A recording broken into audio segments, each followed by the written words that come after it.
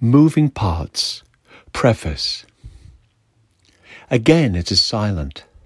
The house sleeps. A ship of shadows in the empty darkness. A single light burns in the window, casting a little light against the frosted glass. It is so very quiet. I can hear my sleeve ruffle over the table as I write, the fridge switching on and off. The rush of my thoughts as they skip from my mind upon this empty page. A feeling of islands before the day begins. And the tide is out. The skies are low. Everyone who knows me, family and friends, hear me not.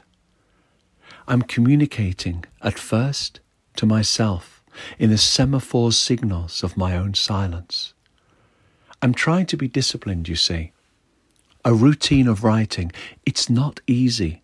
Sometimes as if the waters of creativity are seeking a different way, and I have to leave the sides of the little inspirations of streams just for a short while, and then, poof, here it comes. And so this morning, as I write, it does. Right now. And I'm surprised. At first, I had the frustration of writer's block, and then something bagged my attention.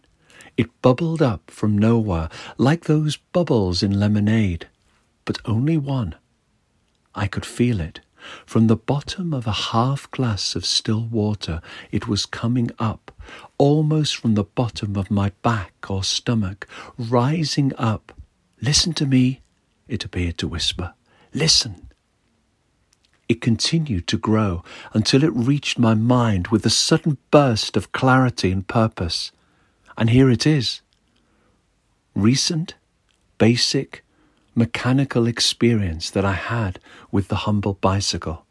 A successful reconfigured and realignment of moving parts, some of them renewed, those that had dysfunctioned, until I put them together with that familiar aha moment.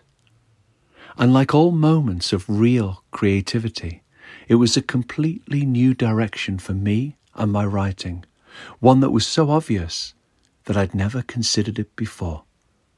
So please, join me as we continue the story of Moving Parts.